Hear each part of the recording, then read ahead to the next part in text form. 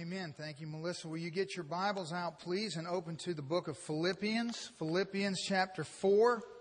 You'll find that on page 1351 in the Pew Bible in front of you. If you didn't bring a copy of God's Word, it'd be helpful for you just grab that Bible in front of you there and open to 1351. You'll find the book of Philippians.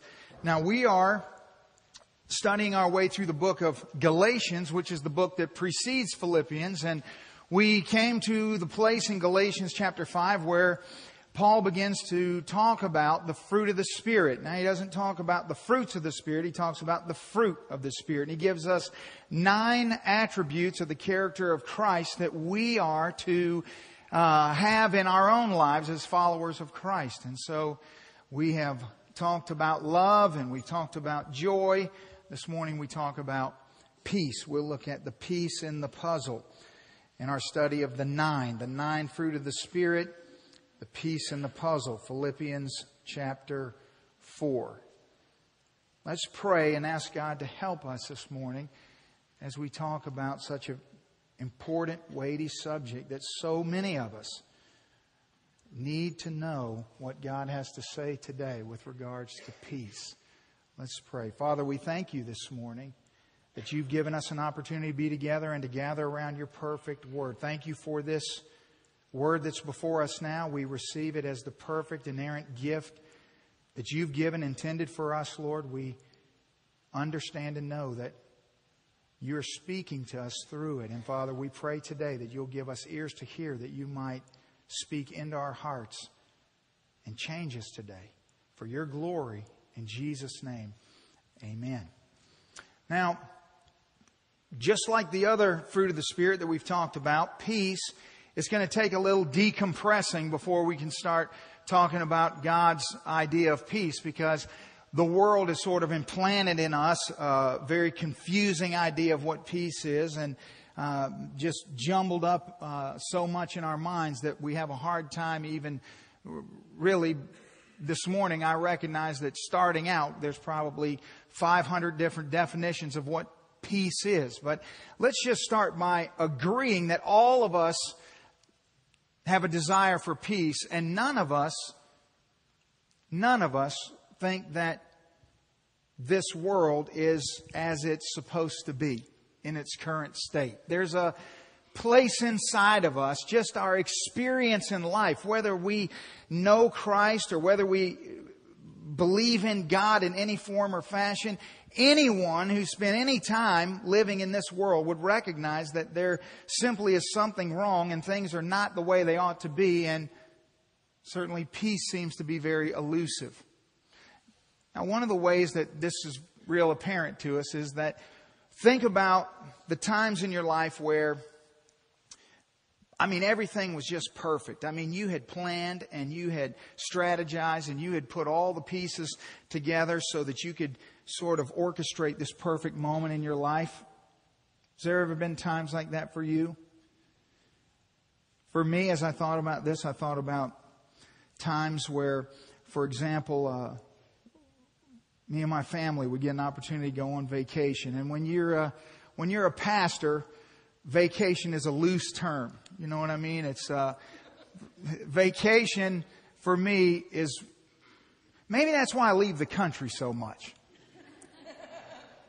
There's no vacation. If there's a cell tower near me, there's no vacation. That's just the way it goes. And so several years ago when my kids were small, boy, it was just a time in my life where I felt like I was just so burned out and just really needed a break. And so we packed up our children. They were small then, we load up our kids and we take off to Florida. And sometimes, just some time at the beach will just do what I need done. Just to sit at the beach and hear the waves and just look out over the ocean. And so we drove all the way to Florida. We were going to go to the east coast of Florida, and we were going to an area of Florida where we'd never been before. We were real excited about that. But man, that was a long journey with small kids. And so, the whole way there, it's this never-ending litany of he touched me, she touched me, I've got to go to the restroom. Then as soon as that's over with, I'm thirsty. Then I've got to go again. Then we just keep going around. So we finally get to Florida.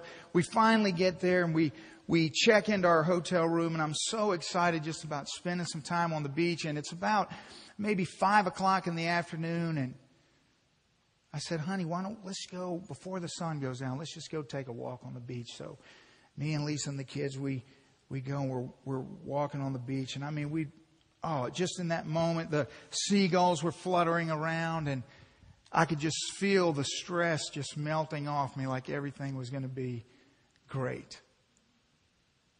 And then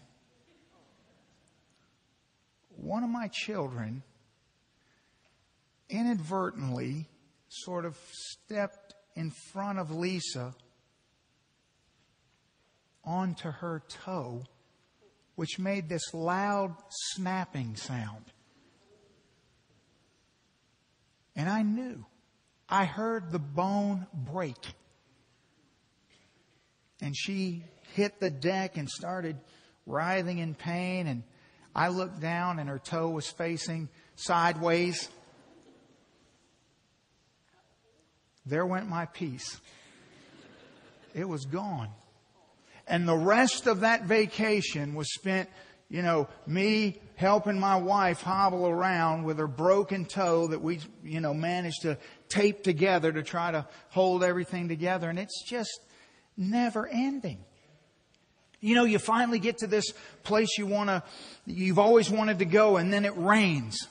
You finally, get the job you always wanted to have, and then suddenly the company's sold. You finally get your house finished, and then a hurricane comes. I mean, there's always something, and peace, it just is fleeting. And the reason we know that it's so hard to grab a hold of is that we recognize that no matter how hard we try to orchestrate the events in our life, no matter how hard we try to manufacture or find a place of peace, even when we do, it simply won't last. Even in the small things. You think about times where you're having this wonderful conversation with somebody you love, and it's just fantastic, and you're spending time together, but you realize that conversation is going to come to an end. And if you try to keep it from coming to an end, you're going to ruin it. It's no longer going to be wonderful. That you can't control the mood that your boss is in on Monday. You can't control the mood that your spouse is in. You can't control when you're going to lose your keys. You can't control whether or not somebody's going to steal your identity. You see, there may be peace in a moment, but just around the next corner, just in the next second, here comes something that's going to disrupt and remind you that we're not in control. And you see, the world tries to define peace in certain ways that sort of leads us astray and puts us on a path where all we can really ever do is be defeated. Sometimes we think of peace just in terms of the absence of war, but that's really a terrible definition. And anybody who thinks about that for any amount of time realizes that's not true, because the absence of war doesn't bring peace, because you always know there's the ever-present threat of war breaking out. So just because there may not be war in the moment, there's no peace because you don't know what's around the next corner. I think the world uses things like harmony. Some people feel like if there's a sense of harmony in a world of hostility, that there's peace. That some of you in here this morning would equate peace to harmony amongst the relationships of the people that you care most about. And somehow you think that if some way, somehow, you can get everyone just to get along. Everyone that you love will just get along and stop bickering and stop fighting with each other, that there would be peace. Some of you think that peace will come through order. And so you are relentlessly trying to put all the pieces of your life in order. You are always ordering things according to a certain plan. You can't stand it when anything is out of order, because that attacks your peace. And you know that it's a losing battle. And so you obsessively and compulsively try to keep things in order, and relentlessly works against you. And your work is never done. And no matter how hard you try, no matter how late you stay up, the next day, things are back out of order again. And you're right back where you started. Maybe some of you, it's just an issue of control. If you can just, peace comes if you can just feel like you've got control over some things that are going on around you. If I could just have control over these certain things, then I would be peaceful. And you know, all of us in this room are control freaks in one way or another. Some of us in this room want to be in control. And so we're trying to always pursue having control over things. And then the others in the room are rejecting anything that seeks to control you.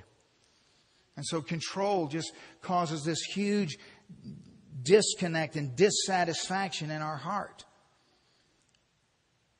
But you see, the problem is whether it's harmony or order or control, or somehow there's going to be a sense of fullness in the emptiness of this world. However you might think about peace, none of that works. And here's why. Because according to who? Control over things according to whose standard? Harmony in relationships according to whose standard? In other words, just because you think that you know how things ought to be, that's not going to bring peace, because you're not the authority. And I'm not the authority. So what we need to know is, what is real peace? What is the peace that the Bible talks about? The peace that comes only from God. What is that peace? Well, the Hebrew word is shalom. When the Bible talks about shalom, the Bible is talking about a peace that's very different from the peace that we hear about in the world. Shalom is the way that things are meant to be according to God. That's a simple way of understanding shalom. Shalom is that you're just at peace because things are the way that's what God intended. And so when man was created in the Garden of Eden, he was in shalom. There was shalom, but the word is a complex word. If we just say in English, well, that just means peace, then we don't really get the full meaning. We won't really understand how to get to what we're looking for. The word denotes an absence of something and a presence of another thing. In order to have peace, in order for things to be as God has intended them to be, certain things are absent and certain things are present at the same time that create peace. So let me help you understand shalom. Shalom equals the absence of conflict plus the presence of confidence. Now, not just any conflict and not just any confidence, but it's the absence of conflict with God. That the first step in understanding what shalom is to understand that apart from peace with God, there can be no shalom. But once there's peace with God, then there can come confidence in the God whom you have peace with. And when those two things come together, then you have what the Bible describes as true, perfect peace. So maybe we could say it this way. Shalom is peace with God that makes possible peace from God. That because of the peace with God, we're able to have peace from God in this life. That's why it's so elusive. That's why it's like this rare animal that, you have to sit on the side of a mountain for weeks on end with this giant camera and this super long telephoto lens at just the right time of year, waiting for, this rare species to poke its head out so you can snap a picture of it. Even in the body of Christ, there's so many who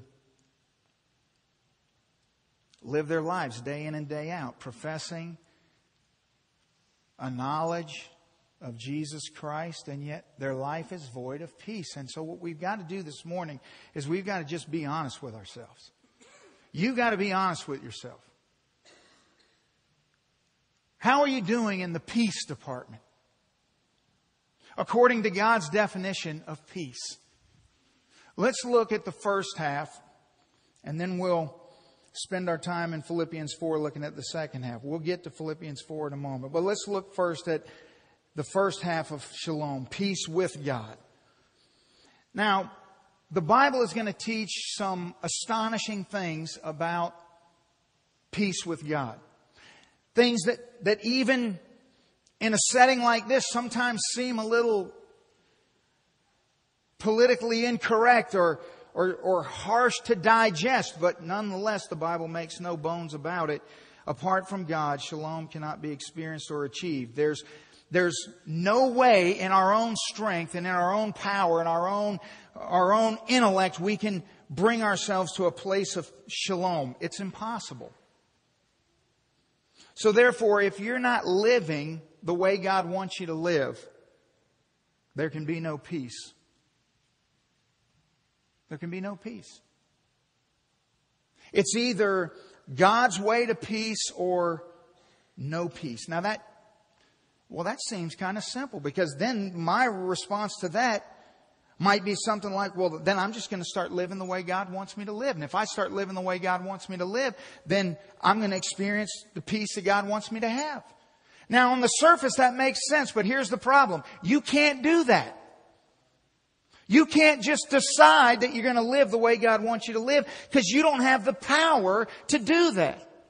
Now you're beginning to see, this is why some of you here this morning, you feel like you're sliding off a cliff.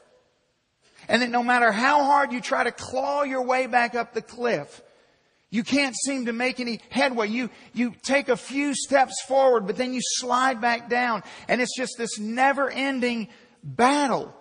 You wake up in the middle of the night.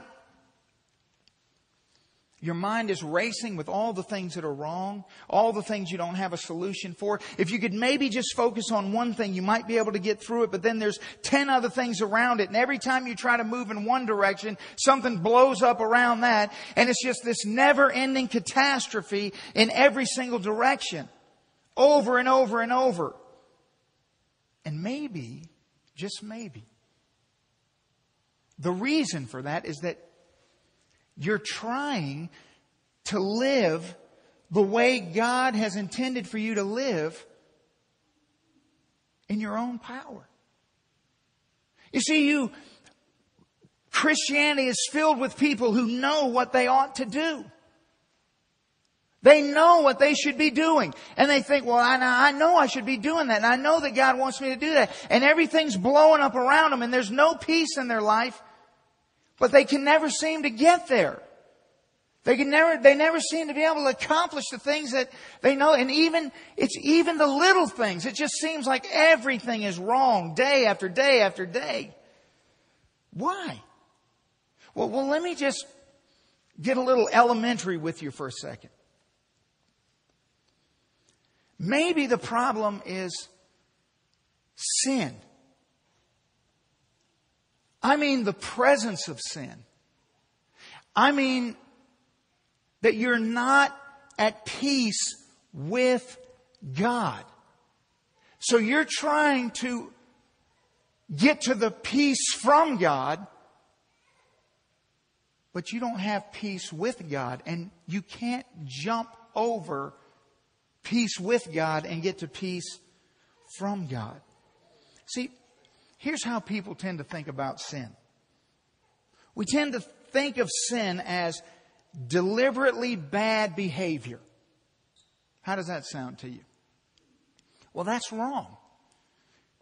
It sounds sensible, it sounds logical, but it's wrong. Sin at its core, according to the Bible, is neither deliberate or behavioral.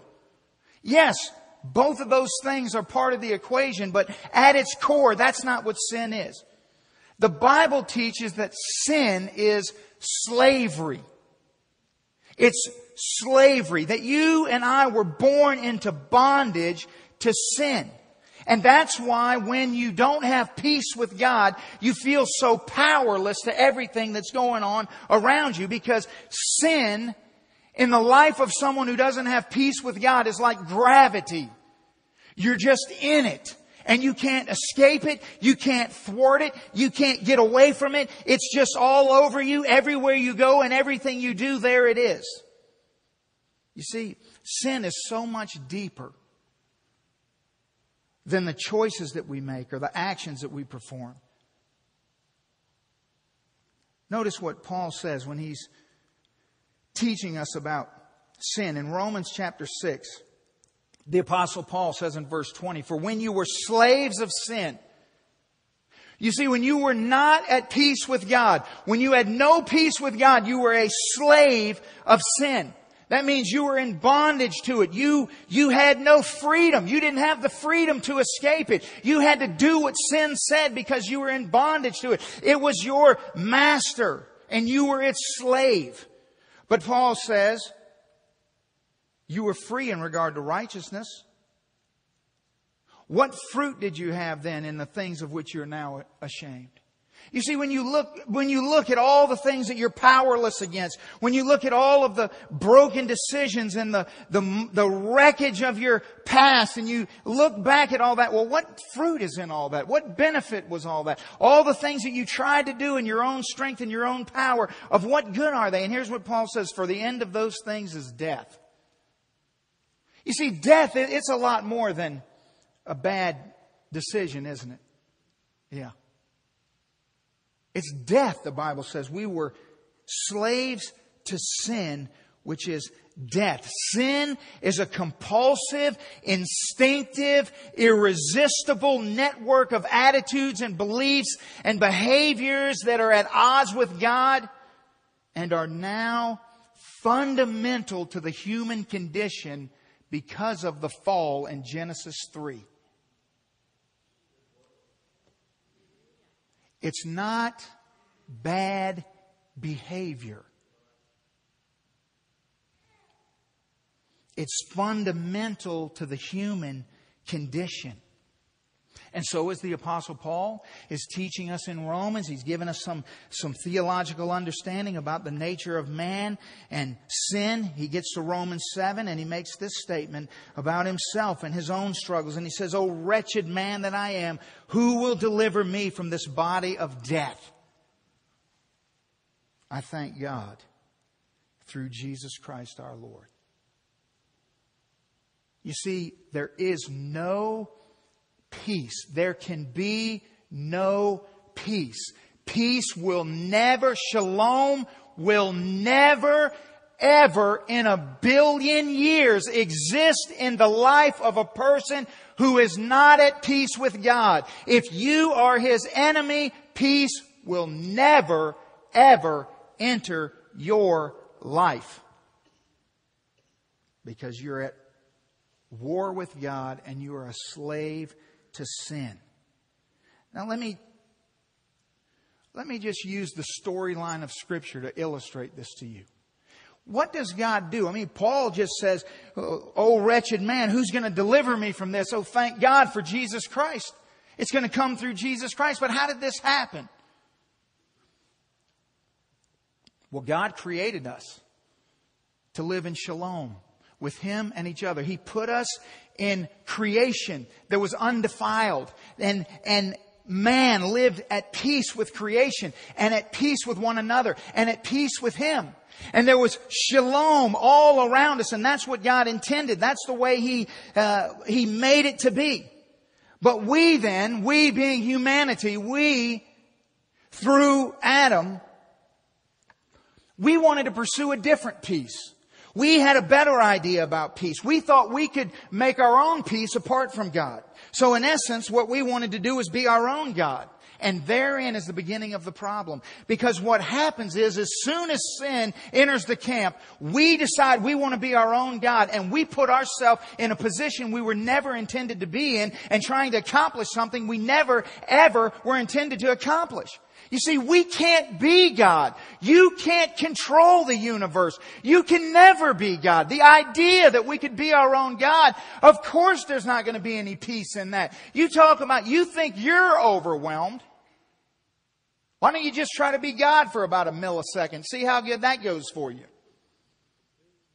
And you see, peace is gone when sin enters, because we've chosen to go our own way to make our own peace.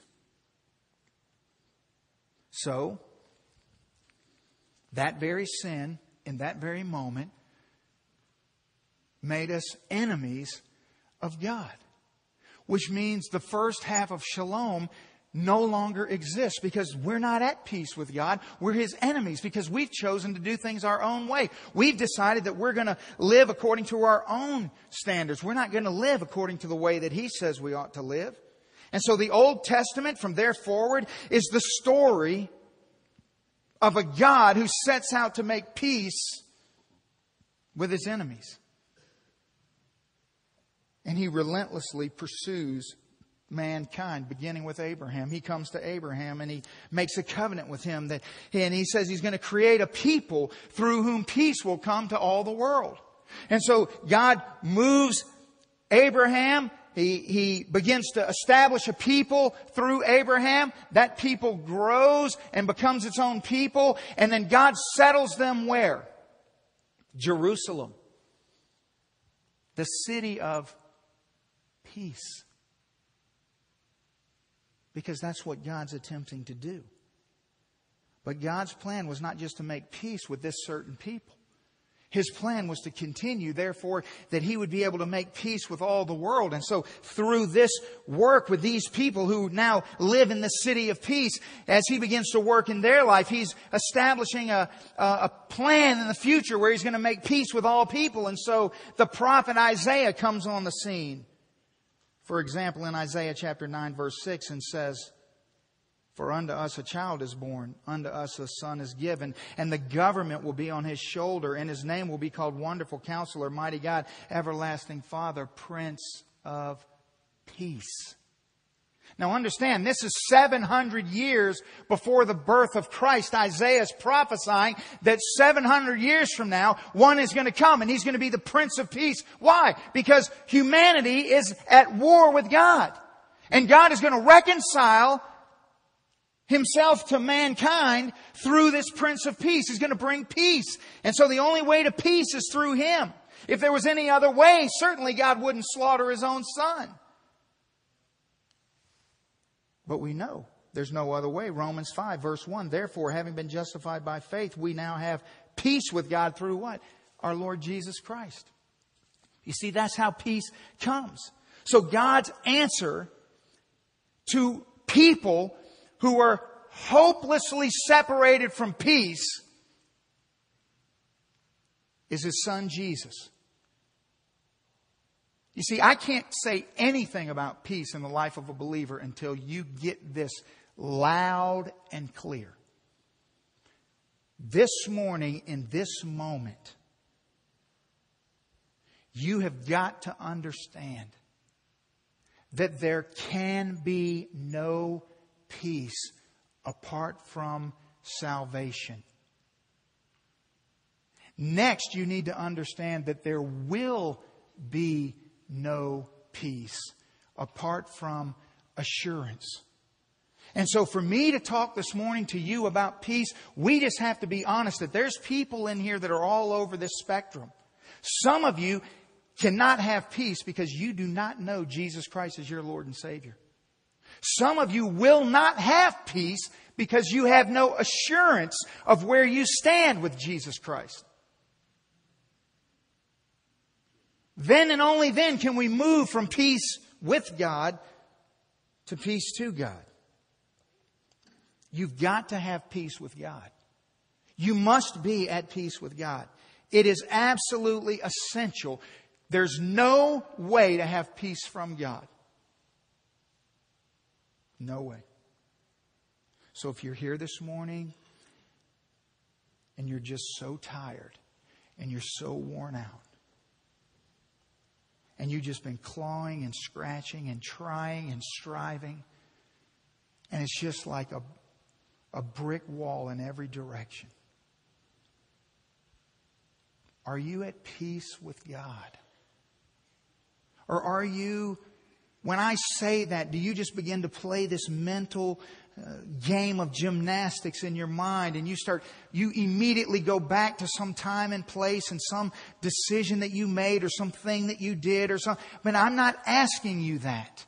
I'm not asking you if you've ever attempted to make peace with God. I'm not asking you if you ever made some sort of decision about peace with God. I'm asking you, are you at peace with God this morning?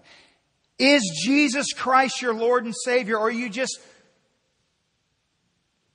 playing this game? Are you terrified? Are you terrified of the thought of just saying, Pastor, I'm lost. I've been in church all my life, but I'm lost. Why are you so afraid of that? Why? Who do you think is making you afraid? Do you think that's God? The sheer fact that you know you're not His this morning is His grace coming to bear on your life. Now, what about those of you who are just sinking in the quicksand of doubt? You say, I think I'm saved. Some days I really feel like I'm saved. Then other days I'm not really sure. Then listen, you need to understand something. That problem right there must be dealt with before anything else is going to happen in your life. There's not going to be any peace where there's no assurance. Now the Bible says all over it, for example, in 1 John, John says that the reason we've said all these things is that you may know that you belong to God. That God's not playing a game of hide and seek with you. If anyone has ever in the history of the universe wanted you to know for sure that you are His, it is Jesus Christ, my Lord and Savior. That's who wants you to know. So the same one that's making some of you petrified of making the greatest decision you could ever make is making others of you in here confused about whether or not you really belong to Him. And therefore, peace, even in the body of Christ, becomes elusive.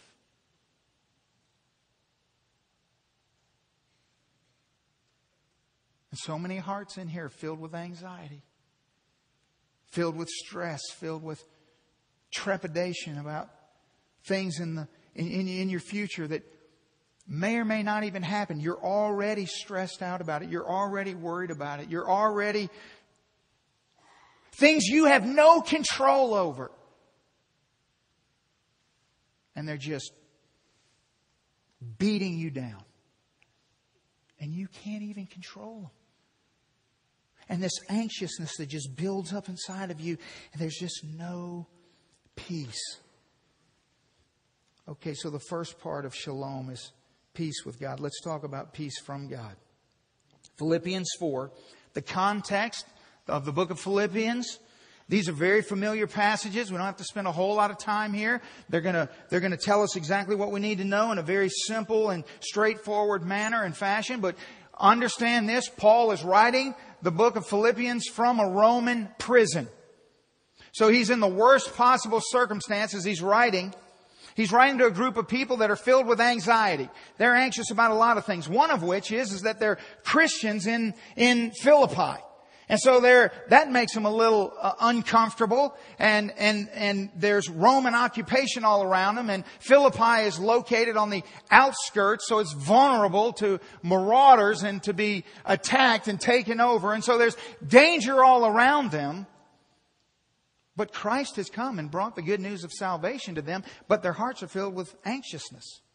And so Paul writes in Philippians 4, let's begin in verse 4. He says, rejoice in the Lord always. Again, I say rejoice. Let your gentleness be known to all men. The Lord is at hand. Be anxious for nothing, but in everything by prayer and supplication with thanksgiving, let your requests be made known to God. And the peace of God, which surpasses all understanding, will guard your hearts and minds through Jesus Christ. Finally, brethren, whatever things are true, whatever things are noble, whatever things are just, whatever things are pure, whatever things are lovely, whatever things are of good report, if there is any virtue, and if there is anything praiseworthy, meditate on these things. The things which you learned and received and heard and saw in me, these do, and the God of peace will be with you. Let's talk about this for a moment. Look at verse 4. He says, rejoice in the Lord always. Again, I say rejoice. Understand, he doesn't say rejoice always. Again, I say rejoice. He says rejoice in the Lord. He says not just rejoice in anything or rejoice anywhere. He's very specific and strategic about what he's saying. He says rejoice in the Lord always. You see, if you're not at peace with God, you can't rejoice in the Lord. You don't rejoice in your enemies. You don't rejoice in something or someone that is against you, and you know that. But when you have peace with God, you rejoice in the Lord. And that's why he can say, rejoice in the Lord. Again, I say, rejoice. Paul's sitting in prison. Let me tell you some things not to do with regards to this command to rejoice. First of all, don't wait on things to change. Paul doesn't say rejoice in the Lord when things change, when things get better. He's sitting in prison. Things are horrible for him. If anyone doesn't know what the next moment holds, it's him. And yet he's saying, rejoice always. You don't wait. Once you have peace with God, you don't wait on things to change. So rejoice in the Lord. You rejoice in the Lord. The second thing you don't do is you don't expect others to do this for you. You don't look around and think that being around joyful people is going to make you rejoice because you're around joyful people. You have to bring joy to the joy party. In fact, just going to tell you that if you don't bring joy to the party, what you're really going to do is suck the joy out of the rest of us. No one else can rejoice for you. We can rejoice in you and with you, but not for you. So don't wait on things to change. Don't expect other people to do it for you. And don't mistake Paul's command as being intended to be an occasional practice. That's why he says, again, I will say rejoice. Because he's already said that it's in the Lord and it's always. He's already given us the qualifications of this rejoicing. It's in the Lord and it's always. It's not occasional, it's always. Then he goes on in verse 5. He says, let your gentleness be known to all men. Or maybe your Bible says reasonableness. That's a very complex word in the Greek. We don't have a good English word to translate it. It can mean gentleness or mercifulness or tolerance or leniency. It's a person who has an understanding about the way things actually are, so they're not panicking. They don't panic all the time. He says, rejoice in the Lord always. Again, I say rejoice. And let your calmness, let your reasonableness, let your steadiness be known to all men. Because a person who's rejoicing in the Lord is not somebody who just panics at every little thing. You have gentleness. You see, you're not gentle. When everyone is walking around you on eggshells, you're not gentle.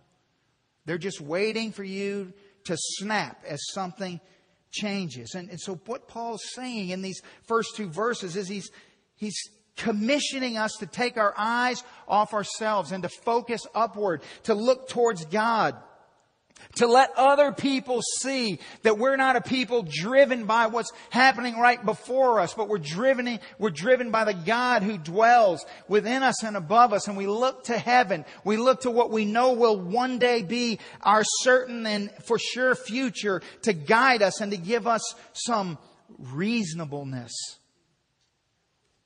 Why? Look at what he says next. Because the Lord is at hand.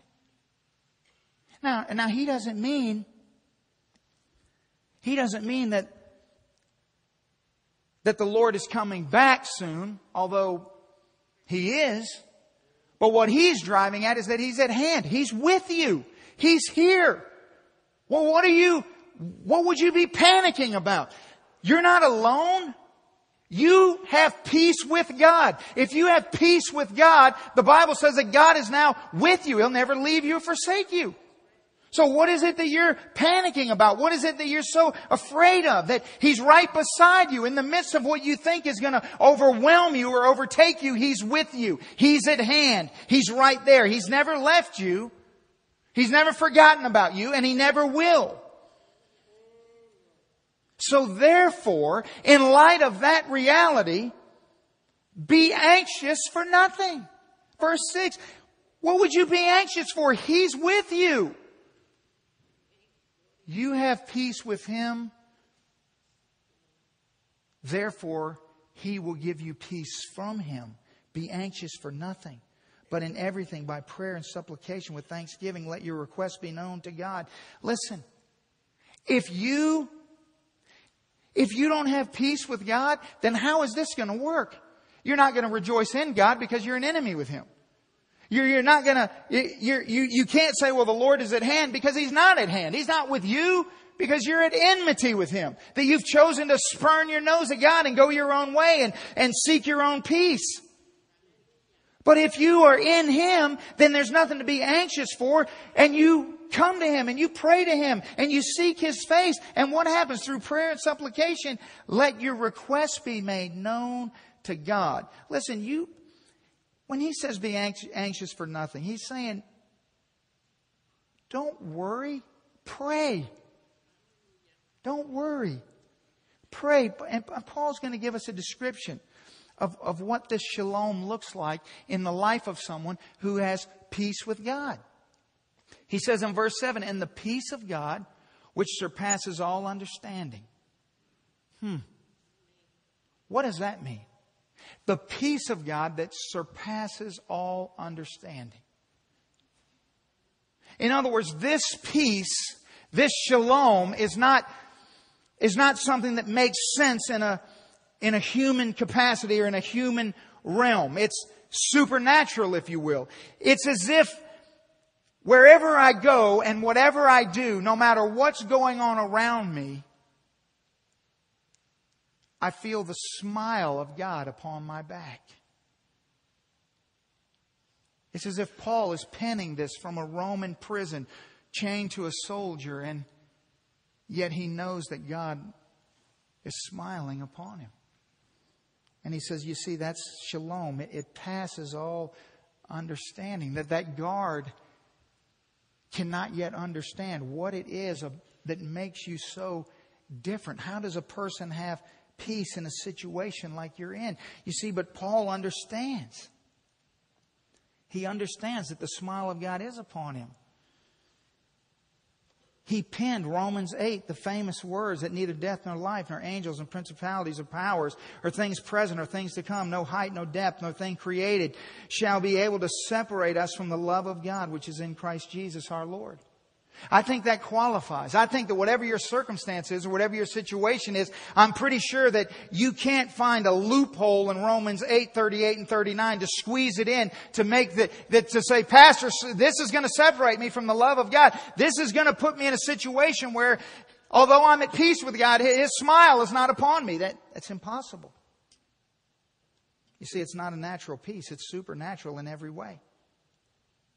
And so then he says something fascinating. He says about this peace that passes all understanding, it will guard your hearts and minds through Christ Jesus.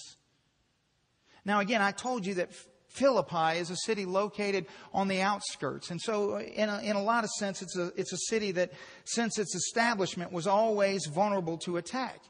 Well, when the Romans conquered Philippi, what they did was they established a garrison in the center of the city. In other words, they built a fort, a post, a military fortress in the center of the city of Philippi. And the reason they did that was because they knew that it was a city that was vulnerable and they wanted to protect that which they had conquered. And so they put a garrison in the center of it so that people would not be able to attack it or take it because of their presence in the center of the city. So it was known as a garrison city because of the presence of the always present Roman soldiers who were there. So there's this body of troops stationed at a fortified place in the center of that city. Do you know what word Paul uses when he talks about the peace that passes all understanding? Look at verse 7. He says about this peace, he says it will garrison your hearts. He's telling a people who live in a city occupied by a garrison of soldiers that protect them every single day. He said similar to that God is going to garrison your heart. Meaning that you're safe. Your heart is safe because it's being protected. It's always being protected. And like the city, it's being protected from within. It's not protected from the outside in, it's protected from the inside out. Which is very important to understand. You see, because security with regards to Philippi or with regards to you and your experiencing peace from God does not come from the removal of the dangers that are around you. Don't you understand that the Romans didn't do away with everything around Philippi that could possibly cause it harm? What they did was they put something in the middle of it that could defend it against any harm that may come, which is exactly what God did to you and exactly what God did to me. He doesn't take away everything in your life that may be dangerous. He doesn't take away everything that could stress you out or make you anxious. He doesn't take away everything you don't understand or can't predict. He puts something in you, someone in you, Himself in you. He protects you from the inside, but what He put in you is more powerful than anything that's without you, so you don't have to worry about it. You're garrisoned. Your heart is garrisoned by the warrior Jesus Christ. This world has no enemy, has no answer. It cannot be thwarted. So don't be anxious, Paul says. I'm in a Roman prison, chained to a guard. And I'm telling you, don't be anxious. Rejoice in the Lord always. Again, I say rejoice. You're garrisoned because Jesus Christ is in you.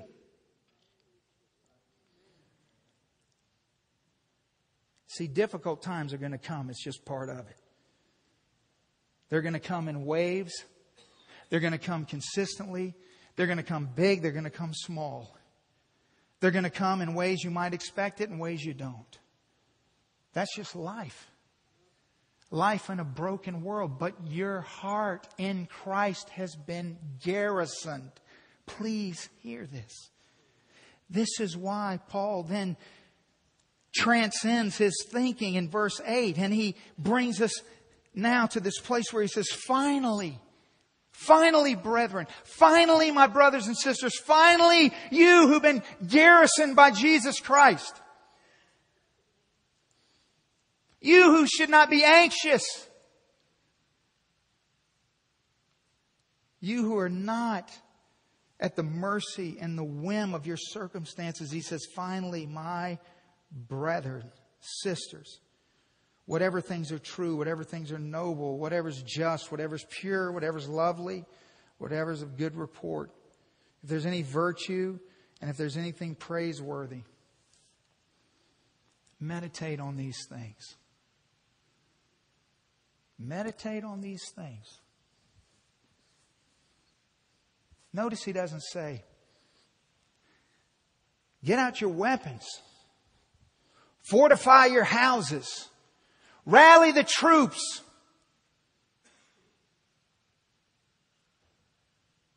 He says, meditate on these things. He said, your heart is garrisoned. And so what you need to be doing, oh anxious brother, anxious sister, meditate on the things of God.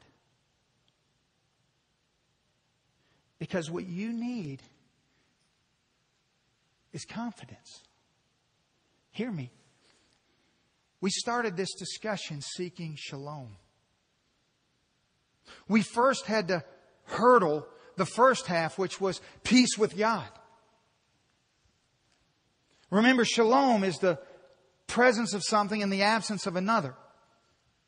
Or the absence of conflict in the presence of confidence.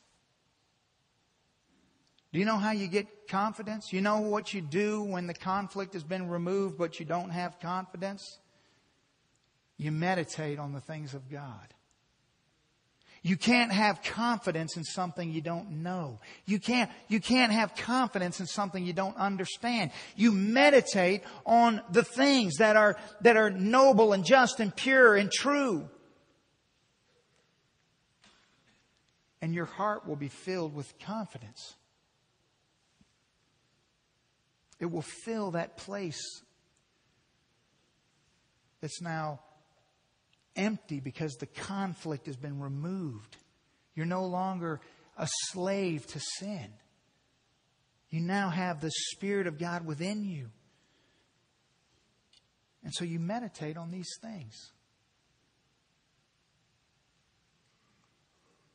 Ask yourself this question.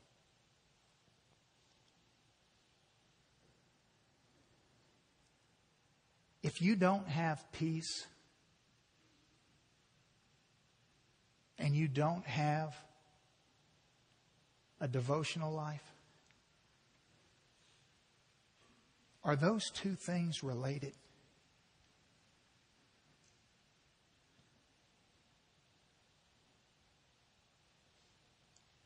If you're not picking up your Bible and opening it up and meditating on the things of God, how in the world do you ever expect to gain confidence in the person of God? No wonder someone in one breath can say, Pastor, I know it beyond a shadow of a doubt that I'm saved. And in the very next breath can say, but I don't see God doing anything in my life. Really? To which I say, that's impossible. It's not impossible that you don't see it. It's just impossible that it's not happening. So I can solve that mystery in 5 seconds. I say, well, let me ask you a question. How's your devotional life going? How often do you read your Bible? Well,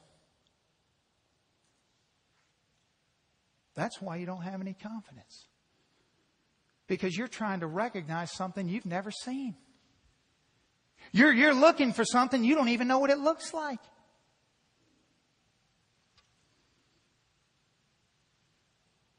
Paul says, don't be anxious. Rejoice. Rejoice. Pray. The peace of God that passes all understanding will guard your hearts. Meditate on these things. Isaiah 26, verse 4, an amazing passage.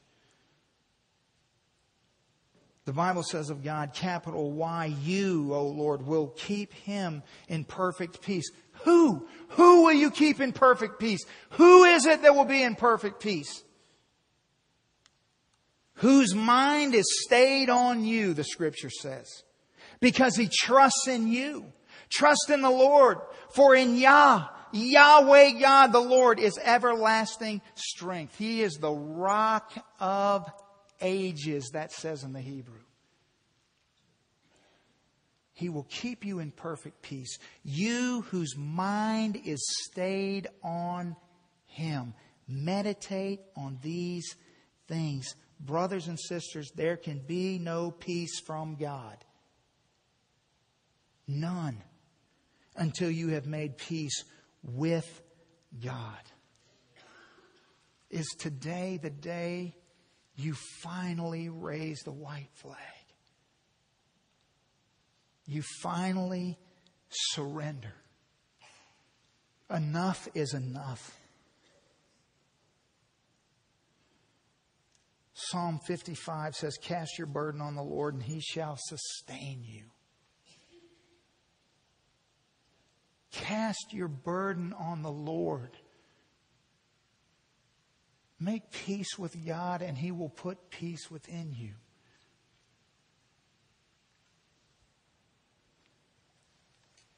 What fruit have been produced by all of the things that we're so ashamed of? Only death. Only death. Shalom. Peace with God. And peace from God. That's what perfect peace is. May it be a defining mark in your life. Would you stand and bow your heads and close your eyes?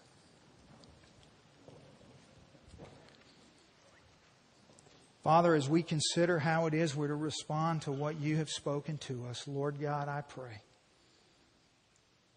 that you will embolden us to respond to you.